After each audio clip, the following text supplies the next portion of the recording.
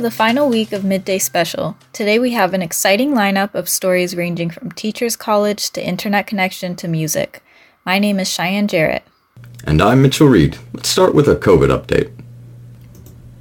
The third wave continues in Ontario with a staggering 4,736 cases and 29 more fatalities. Of the active cases, nearly 2,000 have required hospital care. The numbers are so big that the Ministry of Health is considering a field hospital to help with all the patients. Stay home, wear your mask, and follow the lockdown. Poor posture, bad eyesight, sedentary bodies.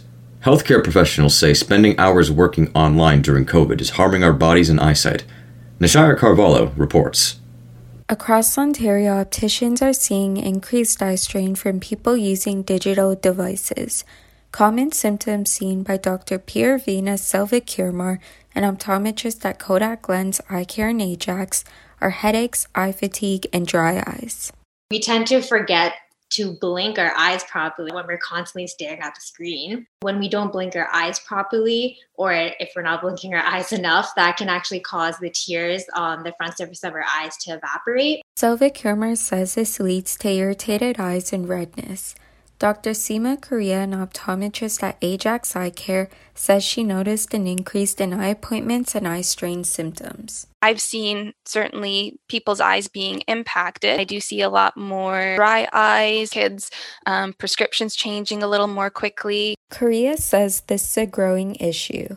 Reeve Robinson, a student from a film program at Seneca, says virtual school has affected his posture. Due to the online environment, I've noticed my neck and back hurts more often and I overall feel stiff. Virtual environments can put strain on the posture since people can use their devices anywhere. Dr. Matt Peacock, a chiropractor from Whitby Chiro, says that since COVID, we are restricted in our activity levels. Generally speaking, activity level is down. Obviously, most people are working from home. Instead of doing the typical thing they do where they get up in the morning and do somewhat of a commute, is basically get out of bed and go to their computer and sit there all day. People can protect their posture by adjusting their chair, changing positions, and taking breaks. Ways to protect our eyes are wearing computer glasses, being mindful of screen brightness, and looking away from the screen periodically. Reporting for Midday Special from Ajax, Nishaya Carvalho. Teachers have struggled just as much as students when it comes to new online workspace. Changes are in store to assist teachers by preparing them for pandemics during Teachers College. Michael Minsonikas reports. The pandemic has not been an easy time for teachers or school staff. Diane Cotterill, principal of Elsie McGill Public School, believes that mental health is something that should be touched on in Teachers College. Mental health issues that are attached with it for themselves too. Recognizing when students are struggling, recognizing when yourself is struggling. Cotterill believes teachers need to get used to being able to switch back and forth between virtual and in-person learning. She has seen many teachers struggle with the constant change. Yeah, I think teachers in Teachers College really need to know how to switch back and forth between virtual. So because that's been the biggest stressor for the staff was, 1 minute you're in person, and then last spring you weren't teaching virtually, but you were putting up stuff in the Google Classroom. Robin Kay, a professor and interim dean in the Faculty of Education at Ontario Tech University, expects most programs to have to adapt to online learning, as most K-12 programs are expected to have online learning integrated into them for the foreseeable future. I anticipated this 3 or 4 years ago, so we actually have an entire semester that's online, but just what we're doing now is virtual. I suspect that most programs are going to have to adapt to that in some way so that they're... Do you struggle with your internet connection while doing online school? Did your laptop break right before class? You're not alone. Durham College has a program to help students. Kayla Jackson reports. Online school isn't easy for many students, especially when it comes to internet use. Many students say they have had challenges when it comes to their internet connectivity while attending school online. Nicole DePiccolo-Zvane, a third-year student at Guelph Humber, says that online lectures are so important, so having bad internet makes things difficult. At the beginning of the semester, my Wi-Fi was really unstable and my connection kept going in and out, so it was really frustrating. I was calling my internet provider a lot and trying to reset my Wi-Fi box to try and figure out how to make the Wi-Fi connection stable again. Quinn Robinson, first-year video production student at Durham College, said that he has had on and off internet issues as well. When it first started out, I had a spotty internet connection, after which I thought it might be necessary to upgrade my internet, an out-of-pocket cost that I was not expecting. Robinson was able to upgrade his internet, but that's not an option for everyone due to the cost. Brett Clayton, technology specialist at Durham College, talks about his hopes for what Durham College should be doing. I would hope that the college would take the initiative to provide or try and find some type of solution to support students. The college did exactly what Clayton hoped they would do. Durham College offers a program for students who need help called the Loaner Laptop and Internet Stick Program. The program is for students who cannot afford laptops or significant internet service to participate in online classes. According to Sarah Brathwaite, records manager at Durham College, there is a limited pool of laptops and internet sticks.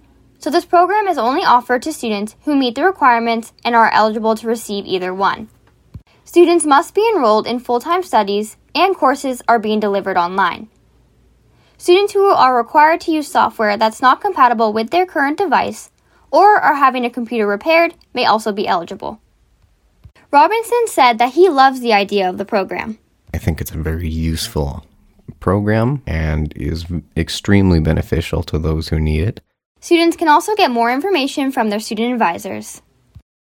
From Simcoe County, reporting for Midday Special, I am Kayla Jackson. The childcare industry has struggled to recover from the pandemic shutdowns that started last April. Combine that with future early childhood educators learning online, and the business has some uncertainty ahead of it. Jane McClement, an active ECE, has said there is more work being done. Well, we've had to change a lot of the rules. We've had the policies, and when we have to write new policies, we have to have a COVID policy now. Before we didn't have to have that, but now we have to have a COVID policy, saying that we're taking the kids' temperatures as they walk in the door, that we're wearing masks, that we have shields, that we're trying to distance the children. McClement said that the time her workplace reopened, only a third of her clientele had returned.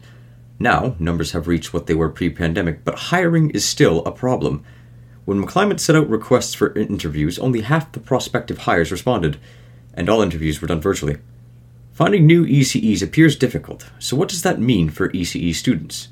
According to Durham College professors Tracy Hallgoss and Susan Hartwell, ECE students are meeting their challenges with creativity. But hands-on learning experiences, like placements, are on hold. They're learning about guidance techniques in their courses and in the field placement online remote delivery, but it's not the same as being in a setting where you can actually interact with the child at that moment when they're having a difficult moment. So it's learning that you can learn it in a book, so to speak, and then you can learn it in real life. And those two things are very different. The professors believe in their students, and according to them, the new requirements made by COVID are already within an ECE's skill set. We have a strong focus on health and safety. There's always been a strong rituals around and rules around cleaning and disinfecting and all those things. So I think childcare, although this has been a challenge, I think they've been able to pick up the baton and work with it. The professors believe that once students are able to step into the workforce once again, they will adapt under the mentorship of experienced early childhood educators. The pandemic has caused stress for many students battling mental health. Students have found ways to cope by incorporating healthy lifestyle changes. Here's Sophia Abbasi with the details. The pandemic has negatively affected many lives. Post-secondary students have reported a significant decrease in motivation and physical health from the start of the pandemic. I interviewed 3 Durham College students on their experience with mental health in the past year. First-year Durham College student Maha Kamran shares her healthy habits to help her cope. It's important to take a breather, taking advantage of the whole staying at home thing. So I'm really just spending time with my loved ones, my family, and I'm trying to do new things to keep me busy, pick up new hobbies, keep me relaxed, calm. I've gotten into painting recently, and I just, I spend more time with my pets. 23-year-old Henna Bafsar says the pandemic has also affected her mental health.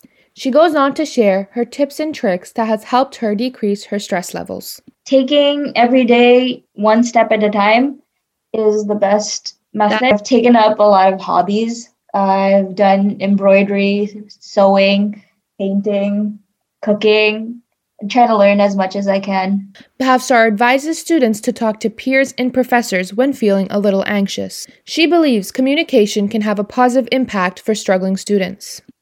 Take a break when you need it and take some time. Everyone's a little traumatized by what we're going through. Talk to others. Talk to your teachers and classmates about the workload, about classes, and make sure your teachers know that you might be struggling just a little bit. Small business and entrepreneurship student Jasleen Mera believes that COVID-19 has made her realize many things. Mera incorporates small activities to help her cope during this time. It was more so a realization of how much we took for granted before COVID, like our day-to-day lives, and how much we can't do anymore. Mainly find things to do at home, I guess. I cook and I bake, or I'll call friends, or I'll work out. Mera says despite the circumstance, she has been making most of her time. She believes that outdoor activities and baking have positively impacted her health. From Ajax, Ontario, Sophia Abbasi reporting for the Midday Special. A lot of people have taken a leap of faith this year, according to Lindsay Irwin, the manager of entrepreneurship services at Fast Start DC. Irwin says she's seen an increase of people starting small businesses even through the pandemic. We see a lot of not only student interest, but like professionals too, starting sort of side hustles or like small businesses as like passion projects or backup plans, even if they lose their jobs. Irwin helps students from Durham College take their small business idea and give it legs through the Fast Start program. The program provides entrepreneurs with free marketing and brand support. It also introduces them to graphic designers, photographers, and web developers. That's kind of like insane value at a time when it's hard to get a job. It's tricky to start a business without support, especially when you're stuck at home. Sonique Allen got her makeup line off the ground with the help of Fast Start. Allen said she was scared to make the leap into business, but once she got started, everything came together seamlessly. Now McLean Hoover with a story on violence in film. There are plenty of movies to watch during the pandemic. Some funny, some sad, and some are true staples of blood and violence. But are these movies violent for any good reason? This comes after director of the Mortal Kombat movie, Simon McQuaid, stated that the film was pushing the limits of the R rating with its depiction of the franchise. Mustafa Aziz, a Year 2 journalism student, had many things to say about violence in film. A lot of people say the Hunger Games movies are inspired by Battle Royale, which is basically about these high school kids who are put on this island, I think, and they have to survive. So they start turning on each other and killing each other. It's extremely violent, especially like kids are, attacking each other. But I didn't have a problem with it. And so I would say violence in movies is not an issue for me, particularly. On the idea of violence being excessive, Aziz pointed out this. Right. Yeah, I get that. Like people say gratuitous violence isn't good. And I see that happen in like some commercial movies where it's violent for the sake of being violent. But the movies that I gravitate towards, especially movies by like Quentin Tarantino and so on, the violence has a role. Like it's not just there for the sake of it. It informs the characters, and the characters inform the violence, which I think is very necessary. About the release of Mortal Kombat 2021, Aziz talked about how he thinks about the choice for the R rating. Right. Yeah, I've heard a little. I haven't fully followed up with it. I've just like glanced through the article that they would be pushing the boundaries of R rated, and that, I mean, I can see why, because they're in this category where they're already in the R rating because of the violence in the movie, and now it's a issue of trying to entice viewers, right? So, and since there are like strict regulations, I think that's a fair battle that they're having, where, you know, let's just see how much we can push the boundaries. Amber Dillabaugh, a grade 12 student, had this to share when it comes to her favorite films coming from the Saw movies, stating that the idea in horror is to be scary and blood sells, but had a different opinion on Western film. Like old Western movies where they're just shooting each other and shooting their horses and stuff. I think that's a little unnecessary. Levi Holland is a grade 10 student who felt that certain action movies require violence. This includes John Wick.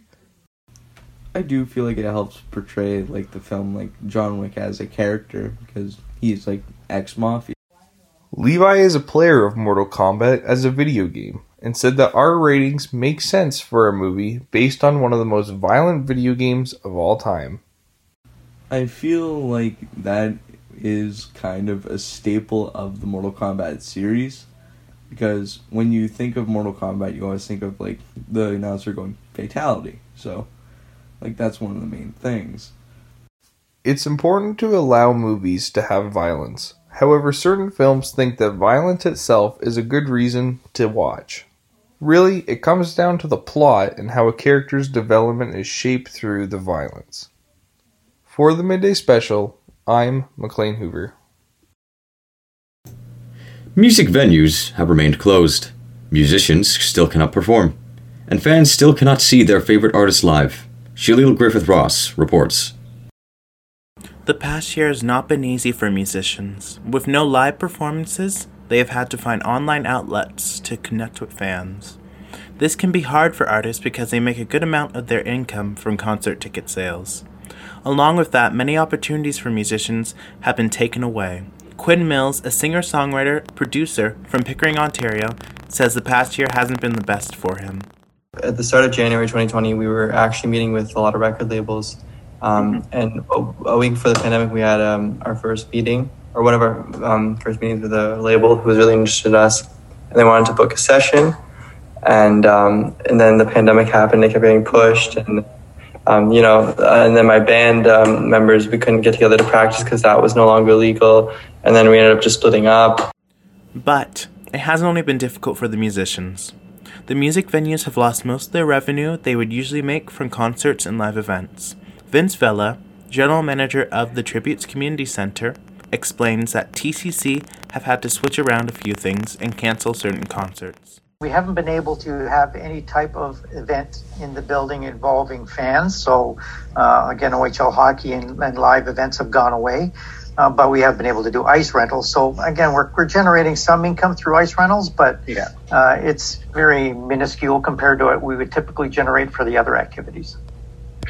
Fans of the artists have been impacted as well. Many paid for concerts that were supposed to be held in 2020, but ended up being continuously postponed or eventually cancelled. Shai Griffith, an Oshawa resident, says he doesn't know what's happening with the concert he was supposed to go to. I had a concert that I was supposed to go to. I was supposed to see Doja Cat, but it just kept getting postponed, and I don't know what's happening with it. There's finally some hope with the vaccine rollout. Hopefully, once everyone gets vaccinated, artists will be allowed to perform, and fans will be allowed to go to concerts again. From Oshawa, Ontario, I'm Shalil Griffith-Ross, reporting for Midday Special. After a year-long delay, the Tokyo Olympics are scheduled to take place July 23rd to August 8th. Here is Sophia Abbasi with the details. Due to the coronavirus pandemic, the 2020 Olympics was postponed. This year, organizers are introducing a new twist on the Summer Games.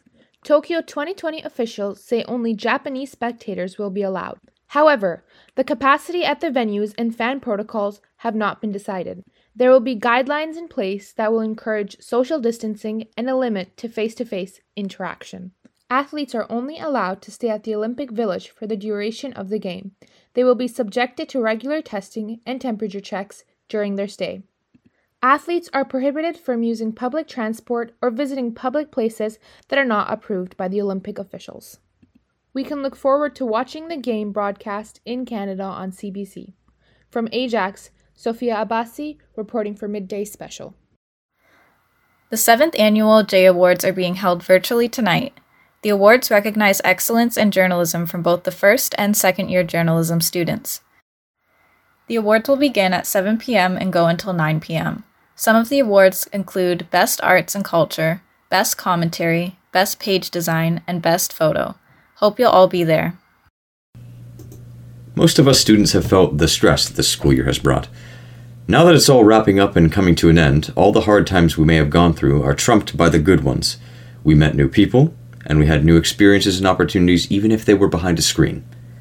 This year has taught many of us how to master Zoom and Bongo online classes, and I bet we can all say we're very good at them now.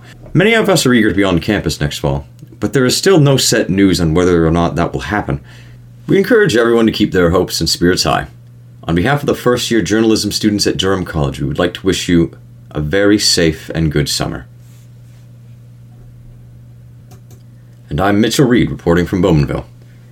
Hope you all have a safe week and enjoy your summer. Thanks for tuning in to the final broadcast of Midday Special. This has been Cheyenne Jarrett reporting from Pickering.